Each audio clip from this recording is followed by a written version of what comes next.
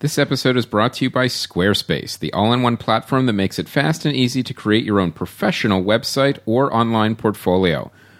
With an online portfolio, which also is technically a website.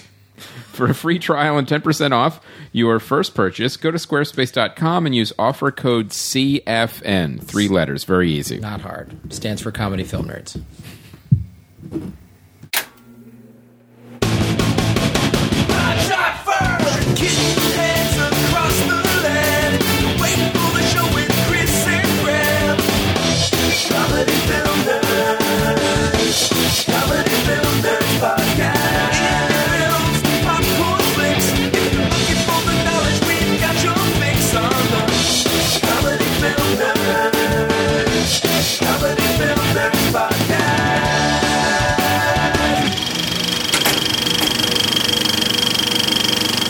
Oh, hello, everybody. My name is Graham Elwood. I'm Chris Mancini, and we are on episode 202. This is a crazy week for episodes. It is. Well, we're going to do 3 in a row. Yeah. It's not as a crazy week so much as because my dad was in town last week, I forgot to release episode 201. I was supposed to release it last Friday with Stephanie Wilder-Taylor, and so that happened Tuesday. So we thank you guys for all of your patience. And we're making it up. There's three this week. That. And the whole Kickstarter, if you've listened to a little preoccupied. Yeah. If you've listened to any podcast about anything in the last 3 weeks, one of us was on. Yeah, you've heard us. We've been on everything. Hockey podcasts. I'll do anything. It doesn't matter. Literally, like if someone was like, this one is why Hitler had the right idea. Perfect. Let's get out there. Let's is there time to plug anything at the end? Will you put a link up on your Mein Kampf homepage so we can get some Kickstarter funds? So yes, guys, that ends very soon. February 24th. There's like 4 or 5 days left. There's not much time. And in fact, USA Today picked it up too. Yeah. So that was really exciting. USA Today picked it up. So there's an article in USA Today about it. If you go to the Facebook page, it's on. The link is on there, or we also put it on Twitter as well. Was there a pie chart in the USA Today? Not in the article, but I'm sure there should be on some homepage somewhere in every episode there was a pie chart about shoes or something. Nice big full color. Full color. Yeah. It is a newspaper for like kids. Yeah, you know what I mean? It truly is. It's bright colors. Is it like U.S. News? It's like highlights. Yeah, it is the highlights. It very much. And there's nothing more than 3 chapters long. Yeah. It's like the Reader's Digest of I know newspapers. None of their articles are long. There's very few where you have to like turn to another page too. No, really. It's like you need everything right there, and it needs to be short. There's nothing more to see. There's sum it up, and there's a graph, and a sexy girl. And someone they should just put that in anything. Yeah. Like Wall Street numbers, and there's just a girl in a bikini. That's very British, actually. In England, there's so many women and breasts on all the newsprint in England. Wow. You're looking at me like I'm strange. I'm serious. No. We believe you. It's very European. It's very European, I would say. Yes, not just British. It's a way to do news. It's a way to do news. Nude news. We shouldn't be doing this. Yeah. Instead, we just do lies and propaganda here. I'd much rather see naked women during... Truth and boobs. I'm naked right now. Steve's naked. We're doing truth. It's a truth and boobs episode of Comedy Film Nerds. So we want to thank USA Today for running the article. It's been fantastic. We really appreciate it. And you know what that means, too, is that as we wind down the Kickstarter, that this project is very, very visible, and it will be a very visible victory for us, or it's very visible victory. That's all we're going to say. We're not even going to go there. Nope. Go there. It's going to be fun. It's going to be great. We're going to shoot the movie. And we want to talk to you guys, too, about the Kickstarter. I know we talk about it every episode. We want to just make sure you guys know that ultimately I think it's going to come down to the Comedy Film Nerds fans to put this over the top. We really need you guys, and we're looking at the numbers, and we know how supportive you guys are. And right now, it's only about 5 to 8% of our listeners have pledged right now. We really need everyone on board with this, or it's not going to happen. It's not like we're going to have a plan B where we're going to pitch it and find another investor. I'm like, no, this is it. This is it. Yeah. And if it doesn't fund, we're quitting. We're moving on. We're quitting everything. It sounds like, are we making a suicide pact? Yeah. Is that what we're doing? It sounds like we're going to do I Melt With You. Yeah. Kind of a yes. Hire a bunch of stars in a nice location and ruin a movie. Yeah. That's wow. That's scary. That's the. That's a very scary parallel. Yeah. That you just.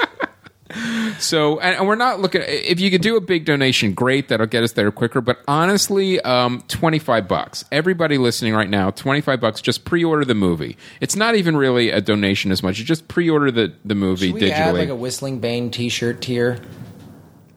Sure, why not? All right. We'll put that in today. We'll put that in today. All right, there'll be a Whistling Bane T-shirt tier. Yeah. For $10,000.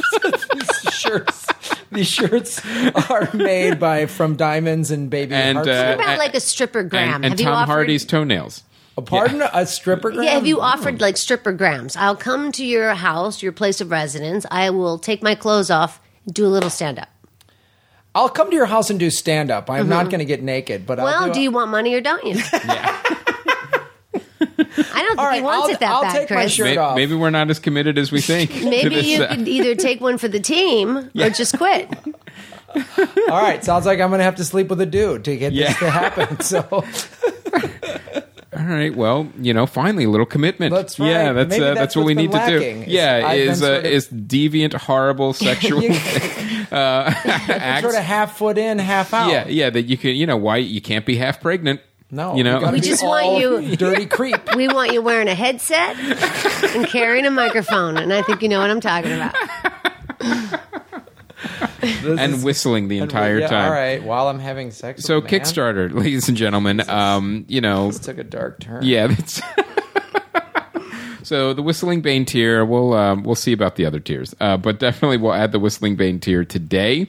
And we want to really thank you guys again for all the support. Some of you have actually gone back and increased your pledges. We really appreciate that as well. All of you guys that have donated have been like posting it on Twitter and Facebook, which has been so cool. And the other podcasters have donated too. Keith and the Girl, even Laura House. She doesn't even have her own podcast. Storyworthy, exactly. Like everyone, the podcasting community, it's been so cool to see everybody rally around this. Yes. That's been a very, very cool It has been. So we just need everyone to hurry up a little. And, because rally a little more, hurry up, because we only have about 5 days left. Yeah. So thanks again, guys. Well, let's introduce our guest. You've already heard her lovely voice. She does do the Storyworthy podcast. Yes, with Hannes Finney. Mm-hmm. Chris and I have both been on this show. Yeah, it's a great podcast. It was in last year's podcast festival. Ladies and gentlemen, Christine Blackburn. Hi, welcome, boys. no, I'm not running this thing. You guys are running this thing. But it's great to have you here. I know. It's just your instinct is to say welcome. Isn't that something? I know. It's whenever you do another host. The weirdest thing, too, is when we have CJ Johnson on, and he literally does an episode for his podcast on our equipment, and we just give him the file. So literally, we're recording the exact same way, just he's running the conversation. It's a great way to do it. I realized, my God, what a great way to save time and get multiple podcasts done. We should just do that. Yeah, we should just go on everyone else's and just ask for a WAV file. Yeah. Well, tell our fans who have not listened to Storyworthy, tell them what the show is. Okay, Hannes, Finney, and I are the hosts, and each week we have on a guest, mostly comedians and writers, and they bring to us a story. They just give me the topic. They email me the topic. I don't get the story ahead of time. I don't ask this to see the story. The guest just says, "I want to talk about this." Exactly. Like. Recently we had on a guy named Charles Freericks, a writer, and he has out a couple of books, and he wanted to talk about stalking, and he was stalked in Santa Monica, and it was so fucking fascinating, this story.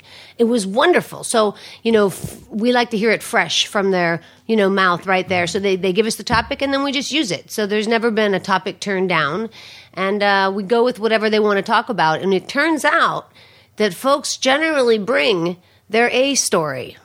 Do you know what I mean? Yeah. So it's exciting. So they talk. They tell their story up to 10 minutes long, and we let them talk without interruption. And then we talk about that story. We pick it up from there. The idea is that it's not long form interview. It's more talking about that subject that they brought to the table. Do you get a lot of stalking stories? It's about 45 minutes long. No, we don't get a lot. That was the first time. Oh, wow. In fact, every story is different, right? Mm-hmm. So it's not like there's ever going to be a repeat. Right. I think that must be terrifying, though. It's like when you get stalked, it's like a weird mix of terrifying and kind of flattering, in a weird way. It's you got to listen to this, you guys. Yeah. I think the flattery would start to fade pretty quickly. Well, I said terrifying first. Yeah. But Storyworthy's been doing better and better, and our numbers truly have just keep going up and up, and it's because we do have a lot of fans. It's a lot of word of mouth, and following us on Twitter, of course, at Storyworthy. And now we're with the Sideshow Network, and that's worked out very well for us as well. We record at their studios in Culver City, but really it's by the airport. And we know, we've been there many times. Anyway, no, but that's been great, and those guys are awesome and professional, of course, and it adds a nice flair to the whole thing. How do you feel like the times? I think I've done your show twice. Yes, at least maybe 3 times. I think 3, maybe. Because one we decided not to have anymore. Well, one we had to pull off the air. That was so dirty. I know. Is there a lost episode of Storyworthy with Graham Elwood? There might be. There was one. It's totally gone, though. It really is. Literally lost. There was, it had to get pulled. It was like, yeah.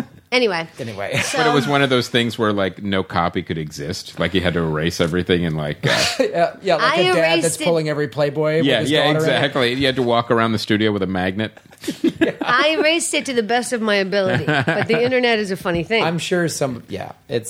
Doesn't matter. Whatever. So my question was... do you find, because before it was like at your apartment, right, and now that it's at Sideshow, do you feel, has that changed the vibe of the show at all? Dude, it was so crazy to begin with. When they, usually at my apartment, we would start recording at 7 o'clock or 8 o'clock at night, or even 9 o'clock at night. And I always had beer, and I always had my guitar, my piano. I'm always playing. There's always music going on. I got a cat. I have good lighting, and it was just so comfortable. A lot of times I made fried chicken, so it was like a little party. People were sitting in the living room. Remember you brought a sandwich, Graham? And it's just a really nice vibe. And so it was. You brought one, or Christine made you? No, one? I brought mine. Oh, you brought I brought yours. one of my vegan hippie. He smacked me upside the head and he said, "Make me a sandwich, bitch." It's like, put the guitar down, get in the goddamn kitchen. What is this? Ow. Clearly, you have hippie food around here. Yeah. Make me something. So anyway, so we're going through that, and anyway, the point is that then I'm at Sideshow Network, and we record at noon, and it's a really looks like a radio broadcasting studio because it's just one large square table. Mm-hmm. Although Roddy Swearingen, the executive director of Sideshow Network, his desk is in the corner. God bless him. He has to come in and out because there's no other office for him. But anyway, they put you in there, and it's super cold, super like a cold environment. There's no, it's soundproof, bad overhead lighting, and go ahead, be funny now. Go, see ya. Fuck me. What do you want, Diet Coke or water? Well, what I like is a Coors Light, but I know you don't have. Sometimes they do have beers, actually. But anyway, I adjusted, because I'm a professional. I can fucking rise above it. Well, let's get into some movies, because I really, it's one of those things where I didn't get a chance to see RoboCop. Neil saw it. There's a review on the site. I want to hear your take on RoboCop. Okay. Well, first, what did Neil think of it? He was disappointed. Yeah. Okay. That's good. We talked about on the show what we thought the trailer looked like. Yes. And the other thing, to be fair, I should say, I saw the original RoboCop like a year ago. I think we did a Benson movie interruption in Jacksonville. Was that the first time you'd ever seen it? No. I'd said I'd seen it recently. Got it. Meaning, because let's be clear, the original is not a masterpiece. No. It's not a classic. It's not amazing. It was kind of revolutionary at the time a little bit. It was over the top. But there was one thing that made it rise above, and it was the same thing that everything from Starship, all these directors, Verhoeven's movies, they all have this satirical bent to them in a giant over-the-top action movie. And that's what made RoboCop stand out. Right, and he was... showing excessive violence deliberately. Yeah, as commentary. As commentary on violent movies and our violent society. And RoboCop was like a near future, not way far in the future. Right. Mm-hmm. Like 5-7 years in the future. And so...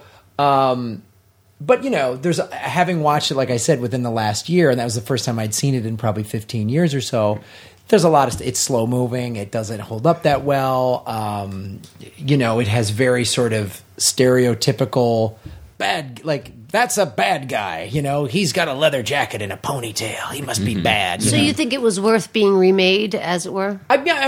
Sure. In terms of what you could do with it, but because again, it's not a masterpiece. So when people get all treat a movie like RoboCop like some sort of sacred cow, I think you're being ridiculous. So when people are they ruined the Charlie's Angels movie, come on, it's Charlie's Angels. So that's going into it, and they tried to sort of update, what 5-7 years in our current future would look like, and a new iPhone, right? So that's the movie starts out and the robots are pacifying people in Iran, and it's this very sort of scary. These giant gun-toting robots are security check, and then Samuel L. Jackson has got this sort of Fox News-esque show where he says all these Bill O'Reilly type things, and that's of course very over the top. And I don't know, the movie had some okay moments, the point it was trying to make. But again, it was just I felt like it showed gratuitous violence or just bloody just to do it. I didn't feel like it was trying to make a point like Verhoeven was doing. There was no, the entire, from the trailer, what I got is the entire satirical element was removed. A lot of it was. Removed, and it was they did some cool stuff in terms of the effects and technology that they obviously couldn't have done 25, 30 years ago or whatever. So that was kind of interesting. But then, it got boring too. I fell asleep during part of it. You know what? You want to know why I didn't see it? Because I have a vagina. Yeah. That's just not my kind of movie. It's hard for me to, there's just too many. Well, also my time is kind of precious now because I have a daughter, so I don't just get a babysitter and go to a movie, so I. Okay. Well, yeah, let's my be timing clear is a little. When you have children and you do get a babysitter, when you look through the list of movies, RoboCop is not at the top of the list. Go. Boom. If I wasn't doing this podcast, I would not have seen RoboCop. Neil would have, but sure. But and he's that's a single guy. Yeah. There you go. Makes a big difference. Yes. So now, but here's the thing too. I really feel like from what you've said too is this was a missed opportunity. I mean, if you take all those elements and made a really cool, again, maybe a 90-minute RoboCop movie with updates, with the satirical element and the commentary intact, it might have been very interesting. And the other thing I was saying, I think I said this on another podcast too, there is a large amount of stories still available. Frank Miller wrote an amazing RoboCop versus Terminator comic book that would have made an amazing movie. And it has all those elements in it too, of because you have those hooks in RoboCop, how far do we get to with machines taking over, and will we actually merge with them? And these are great questions and great themes to actually explore. And the director, Jose, or actually he's Brazilian, so Jose Padilha did this movie, Elite Squad, and then he did Elite Squad 2, which I've seen. And the Elite Squad movies in Brazil are sort of and Bus 174, which was aren't they straight action movies? They're straight action movies, and they're about this elite squad going into the favelas, and that's sort of a hot button issue in Brazil. And then he did a documentary on RoboCop.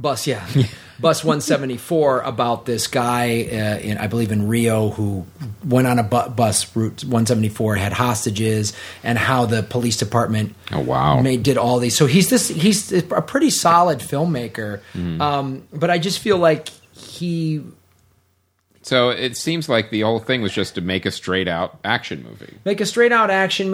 And I'm sure the filmmakers and the writers and everybody would want to tell you that they were keeping all the satire in there, but it had some of it, but just not enough. Right. And I think you're right. It's a missed opportunity. You could have taken this original film that doesn't hold up, and you could have really taken its essence and made it pretty spectacular. And then So I wonder how many more 80s movies are going to get ruined with the remakes. Even Total Recall. Again, another missed opportunity. Right. I mean, another movie that was rife for an update and satire and same thing. It has to get in the right. It has to get. Maybe they're all just doing Paul Verhoeven movies. Well, yeah, I guess it is, and they're just sort of just rebooting those. And I think you need a director again. This is this is obviously this director's first like big Hollywood movie, Right. So you need someone that's already sort of established and skilled in that world. And how? Because here's and we've talked about this. To do a big budget movie, and this budget had like $100 million. Oh yeah, it's not going to be a low budget. It's not going to be a low budget thing. So that is a huge. That's a huge thing to navigate. And you're coming from Brazil versus now this giant system, and there's all these people telling you what to do. You got to get a director that kind of knows how to maneuver that, and or they sat on him too. Right. The other thing is they were all on set, watching every move. Right, exactly. And that's what I'm saying. You need a director that has the kind of muscle to go, no, right. I'm doing it this way, and just get the action in the can, right, and not worry about the action in the can. I want a T-shirt that says that. Get the action in the can, and then there'll be like an arrow pointing to my ass. Yeah, that's attractive. Get the action in the can, and everyone just and hashtag get the action in the can. Get the action out of the can. Comedy film nerds, get the action in the can. That's got to be a quote. That's got to be one of your top 10 quotes. Maybe we'll make that a Kickstarter tier. Yeah, get the action in the action in the can. Graham Elwood will come to your home, and you'll get the action in the can. Right now on the Comedy Film Nerds Kickstarter campaign. So let's talk about I would not call this a work it. Let's do About Last Night, because that's also a remake, of course, of 1986 Rob Lowe, Demi Moore picture, which is a Mamet play called About Sexual Perversity in Chicago. Right, and that's where the Rob Lowe Demi Moore one took place, but this one's in Los Angeles. Okay. And I really enjoyed I always enjoy seeing Los Angeles in films. And this one really took place directly downtown within maybe a 6-block area. I mean, they just highlighted like Broadway Cafe. I can't think of some of the other places, but it was just right there, right by Staples Center and all that. And kind of the newly renovated downtown district. Mm-hmm. And so that was kind of a neat thing. I liked seeing that visually. And you know what? All in all, this movie, it's a draw from the first one. Do you know what I mean? Oh, right. They're both good. Okay. I like the first one. I also like this one. This one, I get the feeling from watching the trailer that it just sort of loosely kept just the premise. The premise. Right, yes. because this one's definitely raunchier. It's more quick-witted. It's fast. Well, the cast is black, too. So that's the whole cast. Right. A lot of good acting. Joy Bryant. She's on Parenthood, actually. Right. And she's a good actress. And who else is in it? Kevin Hart. He was... Right. His star really is rising, man. Great. It sure is, exactly. And... yeah, he's consistently funny, and he's very sexy, if you ask me. Really? Yeah, Ooh. He is. But anyway, the movie About Last Night, okay, so here's what I was going to say about it. It is, the premise is like the first one, but the differences you were saying, right? Mm-hmm. So this one's a little bit raunchier, and also... Oh, I know what I was going to say. The director is Steve Pink. Steve Pink directed Hot Tub Time Machine, which I fucking love that movie. Yeah, I love that movie, too. I loved Hot Tub Time Machine. So this movie moves like that. It's quicker. It's faster. So this is like, the original was kind of more of a movie about romance. It had some funny elements in it, like Jim Belushi was sort of just comic relief, right? Whereas this is a comedy. Yes, like this movie was done. Okay, here's an example. Does John Cusack have a cameo? Because I know he's good friends with Steve Pink now. But listen, you know what's it's a good example is in the first one. Some of the once the couple got together, Demi Moore and Rob Lowe, once they got together, some of their like problems were like. Where should they eat? So Monday night is sandwich night. Tuesday night is pizza night. Wednesday night we go out to eat. Thursday night we have, so they had these so it was like really tame. And this one is much raunchier. It's much more, there's sex in the bathroom. There's, there's a lot of too much alcohol for men, and then, things not happening downstairs. Oh, so yes. it's raunchier, which I like. But that, I think, is the Steve Pink. Well, Steve Pink gets has credit for that. he's done High Fidelity. He did Accepted. He did Grosse Point Blank, which I love. Grosse Point Blank and High Fidelity and Hot Tub Time Machine. So that's cool. All right. Cool. How about Last Night? Sounds like it's a draw, but maybe a little bit of a work it. Maybe a little bit of a hashtag work it. It's a good date movie. That's what it is. Oh, It's cool. all in all, it's a good film. Oh, great. You'll enjoy your time. There you go. Excellent. Look at that. So now I wanted to talk to you a little bit about Dallas Buyers Club. 'Cause you finally saw it. Yeah, I finally saw it. And Now that is funny. yeah, it's as good as the original. And Who started the original? it was still Matthew McConaughey, but it was fighting dragons. It's the same movie. It's a remake. Okay. So anyway, this was one of those weird movies that actually reminded me of a movie that I believe it was called a Single Man. Was the one the Colin Firth movie that came out a couple of years ago. I remember that. That was a I think it great was A Single movie. Man. That was a Single Man. great Single movie. Man. Yeah. Now I disagree. I thought it was a terrible movie. I liked it. But it was one of those movies where you have not a great movie that was put together, but an amazing performance inside it. I thought his performance in that movie was great. And I thought Matthew McConaughey's performance in this movie was absolutely fantastic. I thought he was great. But I'm watching this movie, kind of checking my watch. I'm like, all right, well, nothing's really happening. We're not really getting anywhere. Really? Yeah, I thought the story progression was off. I really felt like you could have kind of gotten where you needed to go much quicker. And I thought the movie was about 30 minutes too long. But I thought the performances were fantastic. I just thought, as far as putting the whole thing together as a movie, I wasn't completely on board with. So I can see Matthew McConaughey winning Best Actor, but I think it has no chance for Best Picture.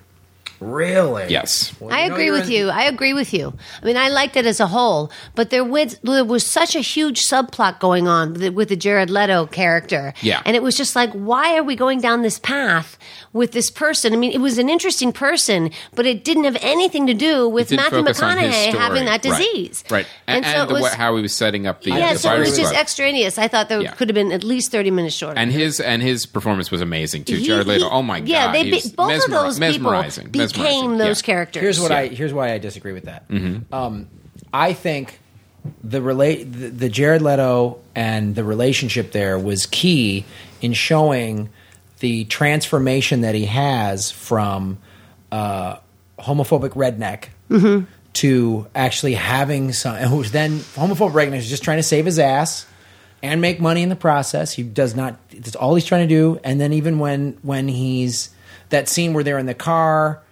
And, he's basically just like, I gotta make some money off these queers was his whole attitude. Yeah, and then I think the Jared Leto thing, for me at least, when I watch it, I was seeing Matthew McConaughey's character progression through that relationship because he finally starts to have some compassion and understanding, but yet is still torn. There's the other thing that I found was believable. Is a guy like that isn't going to suddenly just start going, I love the gays. Right. I'm gonna just I'm rainbow flags for everybody. It's going to be a transition. It's going to be a transition, and he's still, to his dying day, is probably like, I don't have a problem with some of those butt fuckers. You know what I mean? Yeah. Like he's never going to just because I've met guys like that, that were just born in a certain environment or culture, and they're homophobic or racist or whatever, and then their heart opens up, but there's part of them they just can't. That's just not going to change. And to me, that's where that relationship made sense. I don't disagree with you. I just thought there was too much there and not enough on his story, on what he was doing and how it affected him. But,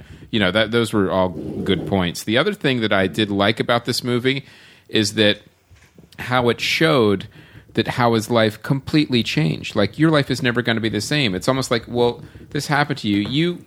You can't go home again. You may be changing, but none of your friends are, and none of your town is, and nothing else.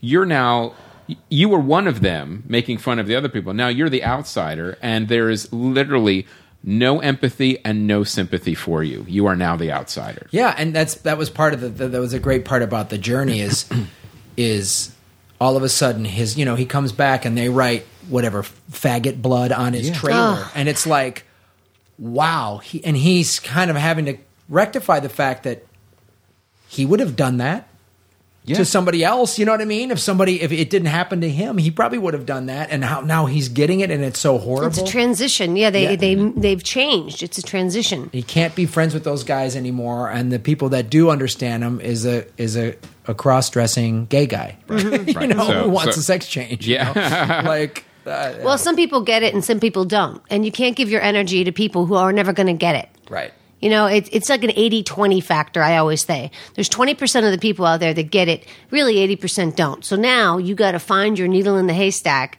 to find your 20%, because most people, they're just not going to get it. I know. And they make no effort to. That's why we podcast. Yeah. That's why we're doing a documentary, because 80% of the population doesn't know what a podcast is. Yeah. All right. No more metaphors. They're depressing. It's true. Wow. What a bummer. Way to go. So let's talk about Squarespace. Sure. No, I just want to say this movie is. I did enjoy it. I thought, like I said, the story didn't really work completely for me, but I thought, like I said, the performances were amazing. The only performance that I was a little unsure of was the other doctor, the Jennifer Garner. And I'm watching her performance, and I'm thinking, okay, this is subdued. And I'm thinking, and then, okay, well, this is still really subdued. And now it's subdued to the point is I don't know anything about this character now. Like, I wanted a little more from her character, whether it was written that way or directed, I don't know. But something was off about that character and the way it fit into the story. So, but overall, like I said, I can totally see him winning for Best Actor. Mm-hmm. Absolutely. Right. And I can totally see Jared Leto winning for supporting. Okay. It's a strong field. The Best Picture is probably going to go to 12 Years a Slave, but... I think you're right. I think it's going to go to 12 years. Then, and I think director's going to go to. Well, we'll talk about this with Doug Benson tomorrow. But I think Gravity will win Best Director. Yeah. So okay. So I want to talk briefly about Squarespace. Like you guys, we had talked about before. This is a great opportunity to get your website and your business out there. It's cheap. It's easy. It's drag and drop. It's 24/7 support. But you know what we found out too? Because we've got a lot of tech savvy. Listeners, there's a developer API. Like, if you wanted to do a little bit more, you don't want it as easy, Squarespace has you covered there too. You could actually get the developer API and do a little more robust things. And there's an old phrase with video gaming, code to the metal, mm-hmm. Where you can really get in and tinker if you really want to. So, and like we said, you get 10% off your first purchase, and all you have to do is go to squarespace.com. What's our filmmaker profile? And CFN. Remember, the user code is CFN. Now, the filmmaker profile, the Squarespace filmmaker profile is holduphart.com. And this is by Edward Kinnery Ostro and Justin Zeeby. It's actually directed by Justin Zeeby. This is a dark comedy that takes a twist on everyone's worst nightmare, running into the X. And if you go to the website, you can check out the movie. When Jeff robs his local liquor store, he expects to get in and get out. He's an assistant manager, not a professional hitman. So I believe this is a short, but now I will say, because we do have a lot of filmmakers listening, I can honestly say this, while it's set up properly in Squarespace, it needs more information. This filmmaker's site, I want to let you guys know, you need more. You need a trailer. We need to know if it's a short or a feature, and we need just more information about the film. So that's one of the things that when you go to the first festival, the first thing that they tell you is like how to set up the website. There's always like a PR person, and there's always like a talk. Here's what you need to do. And this is one of the first things you need with any film, short, feature, is when someone goes to your site, I want to see a trailer right away. Right. So that's the first thing you need.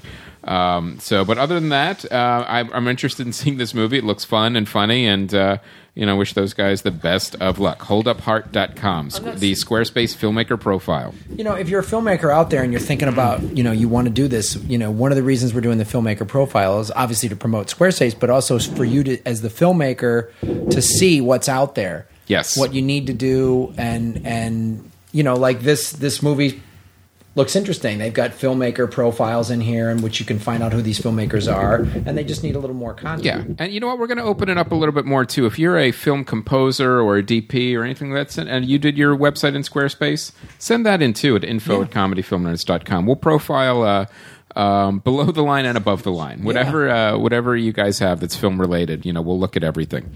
Okay. So now we want to talk to Christine about what do you want to talk about? You want to talk about? You worked on a film, right? Yeah, I want to talk about a film that I worked on in 2007. It could have been 2008. It was a Ricky Gervais film, and it was supposed to be called The Invention of Lying, but I believe it ended up being called This Side of the Truth. Will you look that up, Grim? The truth? No, I think it was supposed to be The Invention of Lying. The Truth About Lying or something like that? Yeah, but then they changed it. But what's so funny about my husband at the time was working on the film, and he was going to be in Massachusetts for 2-3 months or whatever, about 2 months, maybe even just 7 weeks. The Invention of Lying. The Invention of Lying. Yes, that's it. Well, that was what it was supposed to be called, or that's the title. That was the title. Okay, The Invention of Lying. So anyway, my husband was a gaffer on that film, and we had a baby, so I wanted to take the baby to see him, and I do a little acting on the side, as it were. And he got to talking to Linda Obst, the producer of the film, and said, my wife is going to be coming with the baby, and we could hire her as a local if you have any parts. And she said, let me see some pictures. And she's, my husband got some pictures. I forget how that happened, but anyway, then she called me. She goes, okay, great, you're coming. We'll have you. Come on in. We'll do wardrobe. Da-da. You're the attractive cave woman. That was what I was called, attractive cave woman. And it was literally a scene in the movie where Ricky Gervais we're all cave people, okay? We're in a rock quarry in Massachusetts. And the scene is the village, everybody, there's a big beast that's going to be is in the village. It's like a beast, an animal. We don't know what it is. And everybody in the village, all the cave people are scared. And Ricky Gervais, everybody always makes fun of him. I forget why exactly as that cave person, but he ends up. Oh God, it was so ridiculously convoluted. It was like the beast fell and he pretended that he killed it, even though it really just fell. This big crazy bull thing just died. It was this big animal, and Ricky Gervais claimed to do it, and so all the villagers, everybody was like, yay, he's the hero. And then he got to go away with the pretty girl. That's the point. I'm the pretty girl. I'm the attractive cave woman. So anyway, it's the day of shooting. We shot for 3 days in this rock quarry. And what's so interesting about what we were doing in that rock quarry is the other actors with me at that time, who I got to spend days with, were Jonah Hill, Jeffrey Tambor, Rob Lowe, Louis C.K., I shit you not. Nice. And I'm like the only, and everybody, we're all in cave people makeup, and took a long time to get into makeup, like 5 hours. Mm-hmm. Hair extensions, teeth, really a lot. It was pretty gross, actually. Anyway, we're all one gag in the for movie. one stupid gag that got cut. Yeah. Although it is in the DVD, you can see it in the DVD extras, right? Mm-hmm. And anyway, that whole scene though got cut from the film, and I think that's when they changed the name of it. From This Side of the Truth to The Invention of Lying or whatever. But Ricky Gervais was really kind of a jerk to me, you guys. What? No, I can't believe I'm not That's kidding awful. you. Listen, here's the scene. He is supposed to come close to me, and he nods. Now, we're all going like this. Because we're cave people. Jeffrey Tambor was so fucking good. I can't even tell you what a pro. And there was so much downtime, as there always is. And Jeffrey Tambor was like he was joking around, but giving lessons to all of us. There's like 50 people in this field, all cave people. And then there's us, like the primary 10 of us are in the front. And he's like, okay, if I go, you go, whatever. It was leading this. It was super fun. And Rob Lowe and I chatted, 45 minutes. Jonah Hill and I chatted. You know what we chatted about? The Simpsons. Rob Lowe? No. That would have been Isn't he beautiful? Yeah. Yes. So that was that conversation. We chatted The Simpsons Nice. for hours. I know. It's so such a common theme to just go to The Simpsons, isn't it? Yeah. It's been on for how many years? It connects us all. Like 25 years. It Something sort like of that. connects us all. Anyway, okay, quickly. So, quickly or not quickly? However the Just story keep going. goes. Tell the story. Ricky Gervais is supposed to, grunt to me and come over to me. Anyway, we're standing very close, me, Ricky Gervais, and the director. And he would say to the director, tell her I want her to look away when I do this. I'm standing right there. I'm so close to him. I'm closer than I am to either of you right now. And then the director would say, hey, Christine, so if you could just kind of look away and do it, he would just repeat the action to me. He wouldn't just talk to me directly. And then he has to touch me and everything because we walk away arm in arm and then we walk into the cave together. Like we walk into like we're going to go have sexy time on this blanket in the cave. And even though we were directly in the scene together, he never looked me in the eye except when we're in our dialogue, which was just, whatever. And he only talked through the director. It was weird because they're credited as co-directors. Matthew Robinson and Ricky Gervais are credited as co-directors, but that is peculiar that he would do that. Especially if you're a co-director, why would you need... It's like one of the Coen brothers telling the other Coen brother to tell somebody. Well, that was a funny thing. Like, I was about to semi-defend him and say, well, I can understand if he's not the director, he doesn't want to like come across like usurping the director's authority and saying, because then it's like he would be coming across as directing the scene, Right. So I could see him going, hey, listen, this was his first forte into filmmaking. He had come from The Office and all the television, but not filmmaking. And I remember, look, just through the the rumors on set. He made such freshman errors like this. He would say, let's just cut right now and we'll just come back and do it later. And they would say, well, we can't, Ricky, because it'll be different. The light will be different then. And he goes, well, if we do it what time is it now? 12 p.m.? If we do it at 12 p.m. tomorrow, what's the difference? That's not right. wow. That's amateurish. Yeah, that is. He doesn't know what he's doing. And he never went over to the extras because there were a lot of cave people extras.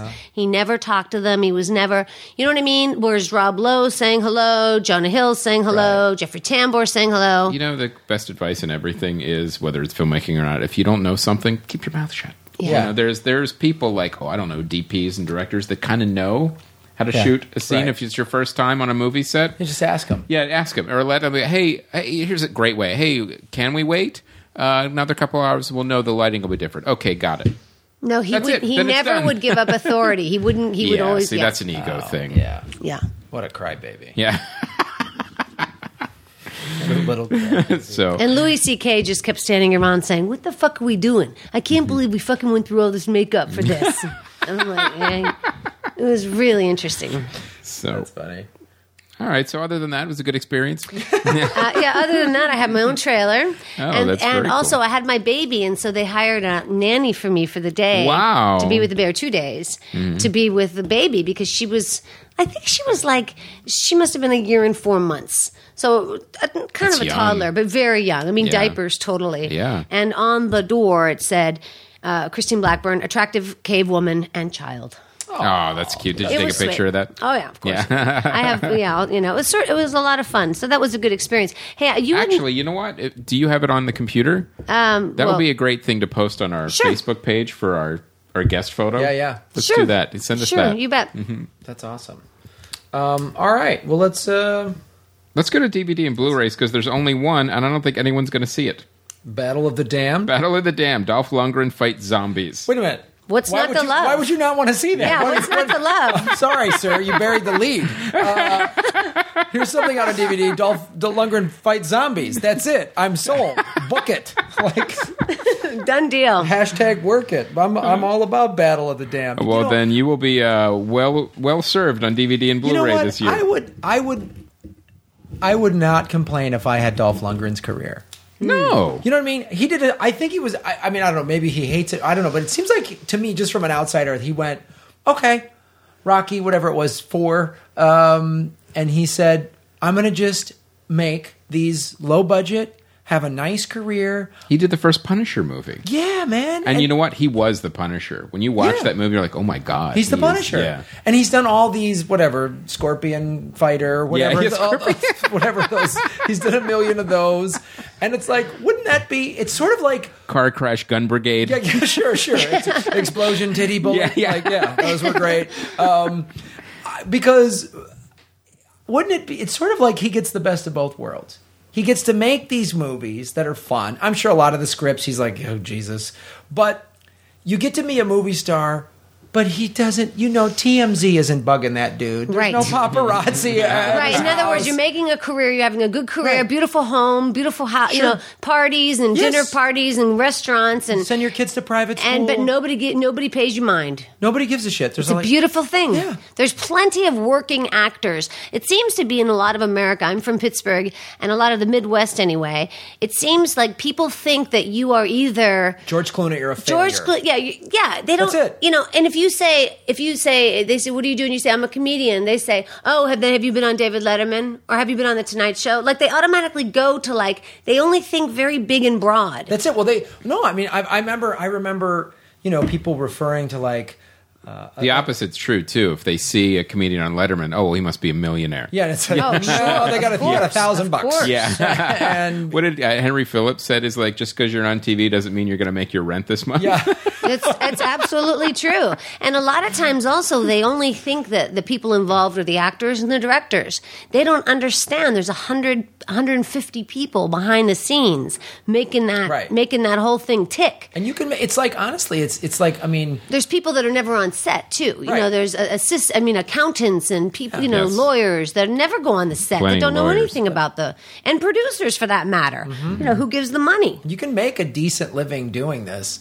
And, you don't just, they think unless there's red carpet, which is 1/1000% of the people who work in Hollywood is in that category. It's like I get Unless up you in the count morning. the people that work for the red carpet company. Right.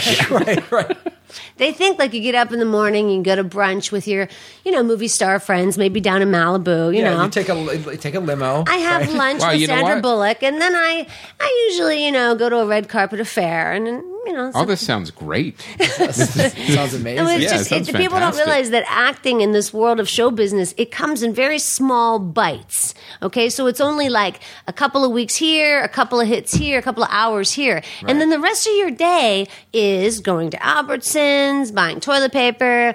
I got to put my shoes on. I got to comb my hair. I mean, in other words, it's very regular, isn't it? It's a very Dressed mundane like a world. caveman. Yeah, dressed like a caveman. No, but then there's these little shots of adrenaline, which is great. But that isn't the whole picture. Yeah, I saw John Cryer when we got a new office chair, by the way. It is a dream. Yeah, it's pretty amazing. It's a dream. Yeah.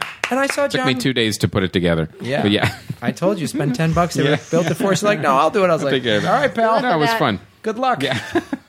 But I saw John Cryer just walking around Staples, looking for envelopes Sure, why not? and tape.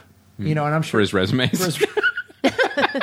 Staples. Yeah, I'm sure he's sending out resumes. I don't know if this two I and don't a know half if they've men heard of me. Yeah. He's still doing the 8x10 gloss. He's got staples on the back with his resume. sending out Special postcards. skills, can drive an automatic vehicle and a standard. Yeah. Special skills can put up with Charlie Sheen. And now Ashton Kutcher. Yeah. All right. So let's talk about premiering this week. Okay, so we're split on Battle of the Damned. Graham is excited. I think it looks terrible. I think it's going to be... Normally, by the way, big guy with a gun fighting zombies, I'm usually on board. But I saw this one and I was like... Come on. All right. I could be wrong. You have to this go- could be the diamond in the rough. It's not going to be a good movie, but it's going to be awful for all the right reasons. Yeah. That's what it's going to be. You could be right. You know what I mean? Like, how many... There should be an over-under on how many, I'm Zakua, or whatever, lines he's going to have. Looks like he took a one-way trip when he... I must break you. Yeah, exactly. You can play all sorts of drinking games. Yeah, yes, Dolph Lundgren drinking games. Okay, so premiering this week, Pompeii. Now, I don't know. Boring. I don't know where or what, if there's some kind of studio in Europe that's funding these absolutely horrible, these sword and sandal epics, because we've had all of these come out and they've all done horribly. Hercules came out, was a disaster, right? And but they keep coming out and they're not small budget movies; they're big budget movies. And you just put a bunch of pretty people into a movie with very little clothing, give a few of them swords, a few of them gowns, and put them in front of a green screen, and they expect all these movies are going to be amazing, and they're all terrible.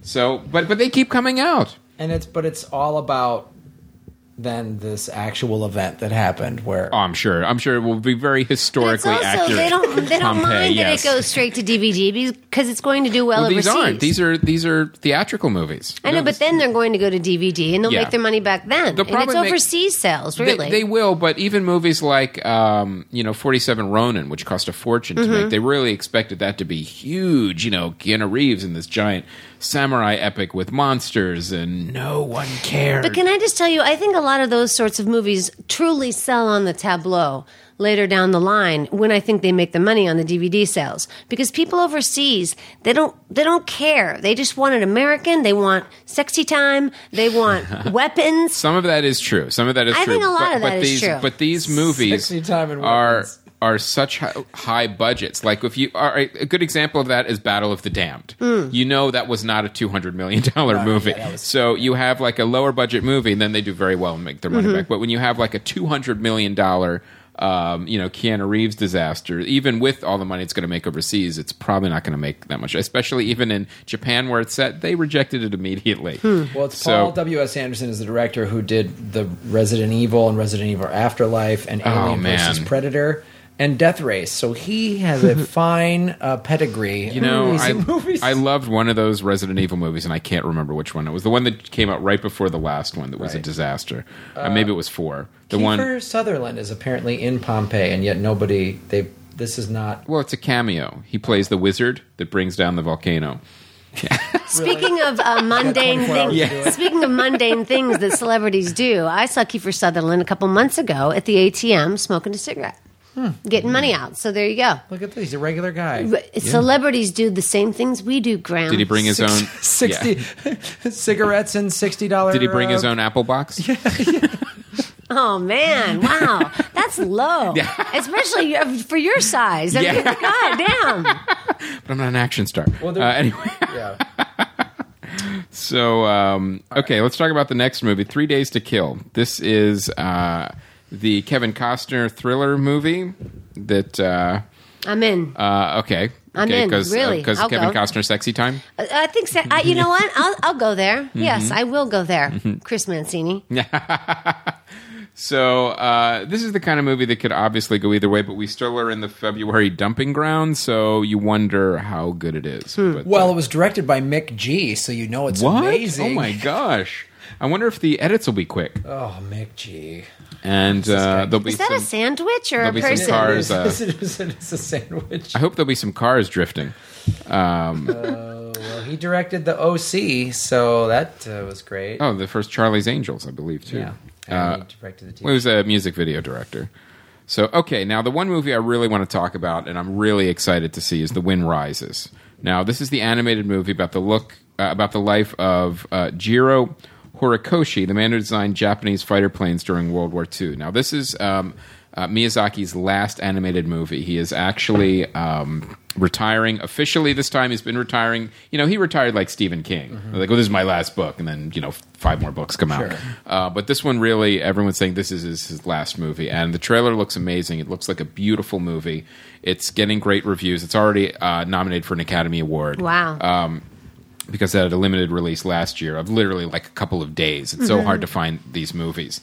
But it is coming out this weekend, and I can't wait to see it. Now, I'll probably preview it before I bring my daughter because it is PG-13. Could be violent. And I was reading about it, and there's like an extended earthquake scene, and then there's scenes of war violence. So I want to make sure it's appropriate for her. So I'll watch it first and then see, because there are movies, like a movie like Princess Mononoke, his other PG-13 movie, is not one I would show the kids yet. It amazingly can push the envelope, PG-13. It can get really close to there's a lot of heads that come off and limbs, and it's a violent all of the movie. Batman Dark Knight movies are PG-13. You're like, that's so violent. Yes. Yeah. And especially with animation when you don't expect it. So I want to watch it first, but it looks. I can't wait. I'm going to be seeing it Friday. A lot of the voices for the American version are JGL, our hashtag JGL, our very own hashtag JGL, and John Krasinski, Emily Blunt. It's a nice lineup. I'm excited to see that. Yeah, I think it looks Is fantastic. it getting a wide release, or is this going to be kind of hard to find? They're always hard to Right, find, these okay. movies, unfortunately. Like technically for this movie, it's wide for it. But you'll probably have to end up seeing it in an art house. Okay. All right. Because they also don't do on demand. Because the other thing that makes me think it's a little more violent is Disney releases all his movies in this country, and this one is not on the Disney brand. They actually brought back Touchstone for this to release it, and I haven't seen that brand years. Wow. I haven't seen the Touchstone I haven't movie. seen anything by then. So that means that there might be some stuff that's not kid friendly in the movie. All right. Hashtag JGL, guys, work it. Yeah. See the wind rises. Wind rises, work it. And Dolph Lundgren fighting zombies. Yes. At Storyworthy. .com. All right, well, that is our show, you guys. Thank you so much, Christine, for being on the show. Where can people find you on the internet? Plugs? Storyworthypodcast.com and on Twitter at Storyworthy. Nice. It's a great show. It stands apart from other storytelling shows, if I do say so myself. I dig it. It does. I Yeah, like the format. You still of do it. the wheel? Thanks. Oh, yeah, we do the Shotgun Storyworthy. It's a game show where you spin the Storyworthy Wheel of Truth and you tell a 1-minute story on the topic that it lands. Yes. And the stories, recently a lot of people have been coming up with virginity.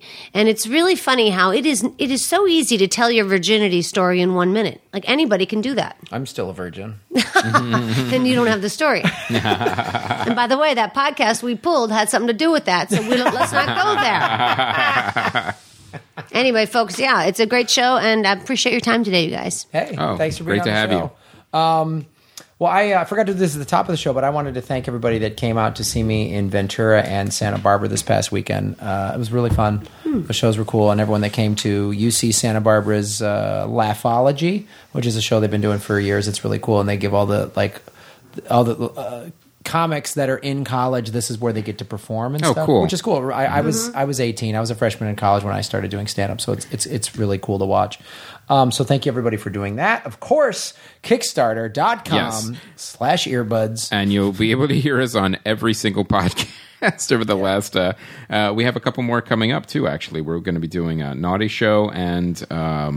Rotten Tomatoes. Rotten Tomatoes. So those are the last couple ones. And then I just did Sklar Brothers, which I think just released. And I'll drop on Jimmy Pardo, Never Not Funny, on Sunday. Love them, love them, love them. Yeah.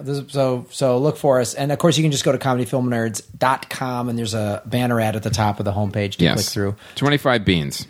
Thank you. Tell your friends, guys, and anyone who already has donated. Man, thank you so much. Yeah, it means a lot to us. The emails and stuff we've been getting about what podcasting means to you is really cool. So when this funds, we're going to have we're going to get some great interviews. It's going to be awesome. So check that out. I will be in Irvine, California, Wednesday, February 19th, which is tonight, with Murray Valeriano's Comics on Safari, which is myself, Monty Franklin. How's he to work with? He's great. Monty Hoffman's great. He's a great comic. Monty Franklin and Joe Pip were all stand-up comics who also surf. So that show is at the Irvine Improv Wednesday, February 19th. If you are thinking about you wanting to go and surf. Email me. I can probably hook you up with some tickets. Oh, snap. You heard it. All right. And of course, then that is everything that we're doing as I look at the calendar. Oh, we're going to live tweet the Oscars. Yes. That's March 2nd. So we'll be live tweeting the Oscars. And maybe after the episode, or after the Oscars, do an immediate wrap-up. Ooh. That's what we did 2 years ago. Yeah, immediate wrap-up. Last year I was on a cruise ship. Yeah, so. This year, if you're available, let's do it. Oh, all right. Immediate Oscar wrap-up, March 2nd. I love it. All right, guys. Thank you so much for everything that you do. Thank you once again to Christine Blackburn. My name is Graham Elwood. And I'm Chris Mancini. And as always, remember... Han shot first.